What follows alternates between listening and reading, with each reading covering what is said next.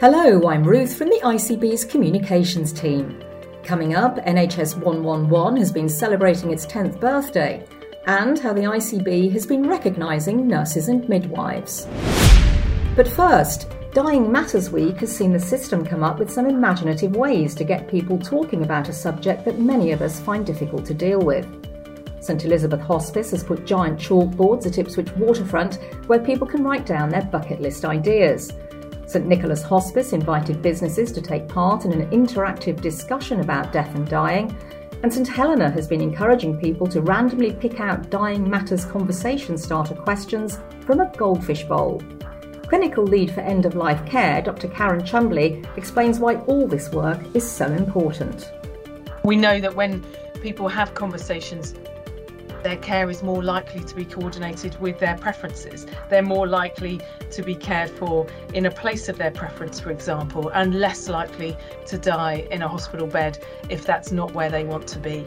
We know that when there's conversations that have happened and people have planned, that the bereavement experience for those that love them is less severe, and they are less traumatised by their bereavement because they've had a chance to process some of that and to make some plans and adjustments that support them through that bereavement experience.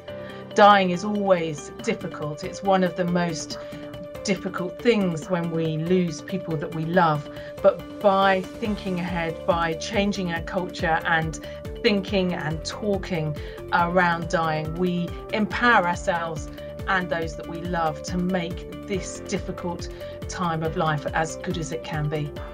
And Dr. Lindsay Crockett from Peninsula Practice in East Suffolk is appealing to GP practices to put any patients approaching the end of their life in touch with one of her team of compassionate companions.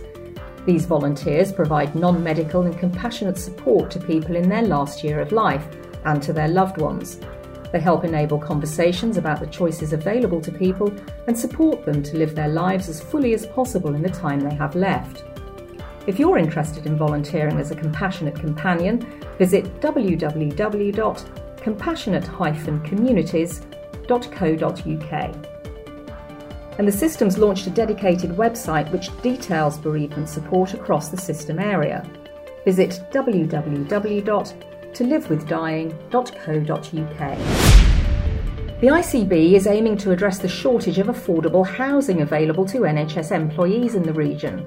The Home for Me project can match those who need to rent a room with those who have a spare room to let. Using an online marketplace built by homestay.com exclusively for staff in Suffolk and North East Essex, hosts and renters can use filters to find the partnership that best suits their needs.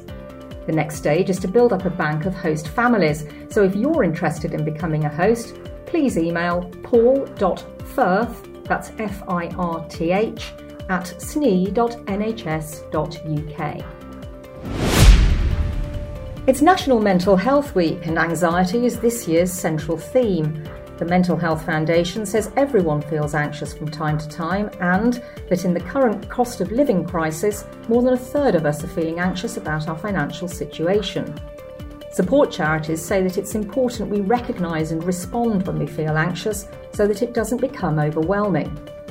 The Integrated Care System's running a series of informative sessions every lunchtime this week on how staff in our health and care system can access help and support. Members of the public can find information on the ICB's Wellbeing website, www.snewellbeing.org.uk.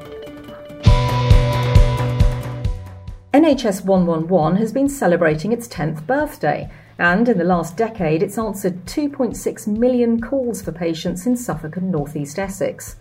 The pandemic saw a dramatic surge in its use by the public, and that's continued since. The service has retained a number of its original staff members, but it's evolved significantly since the early days, as Belinda White from service provider Practice Plus Group explains. I guess our busiest time, like the rest of the healthcare service, was back in spring 2020, when the COVID first wave of COVID hit us then. For 111, we had a 400% increase in a month for the number of people who called us. Some very concerned patients and some poorly patients as well. So across that period alone, across a 3-month period there, we implemented 50 different changes responding to what was being learnt about the virus at that time, and how we could best keep patients and our staff at that time safe as well. So we have many staff members, like I say, have been with us from day one, and many people who work with us through that period as well, who are, as providers of services to local patients, are incredibly proud to deliver those services. And I think that's one of the things that keeps people working with us. They get that huge job satisfaction about dealing with patients when they're at their most vulnerable. We also offer some great opportunities for career progression, and we'd welcome people who want to come and work in our service as well. Maternity services across Suffolk and North East Essex have deployed a new communications app to improve access for patients across the maternity pathway. Card Medic helps to improve confidence in care services and allows users to communicate freely with healthcare professionals, regardless of any additional needs such as language barriers or visual, oral or cognitive impairments. The app can be used in any specialty, but as clinical lead midwife Terry Gavin-Jones explains, SNE is an early adopter of it for maternity services. SNE always leads the way, doesn't it? So if there's an innovation to be had, we're going to adopt it. Everyone knows that maternities have had a real focus in the last couple of years on reducing health inequalities. So we have a licence for maternity, and we've purchased the licence for the maternity use. In fact, the licence does cover the rest of the ICB. So if somebody, for example, in the ambulance service wanted to use it, they absolutely could. And if any other services or specialties want to use the licence, they can contact Terry directly by emailing Terry, that's TERI, .Gavin, GAVIN, -Jones @sne.nhs.uk.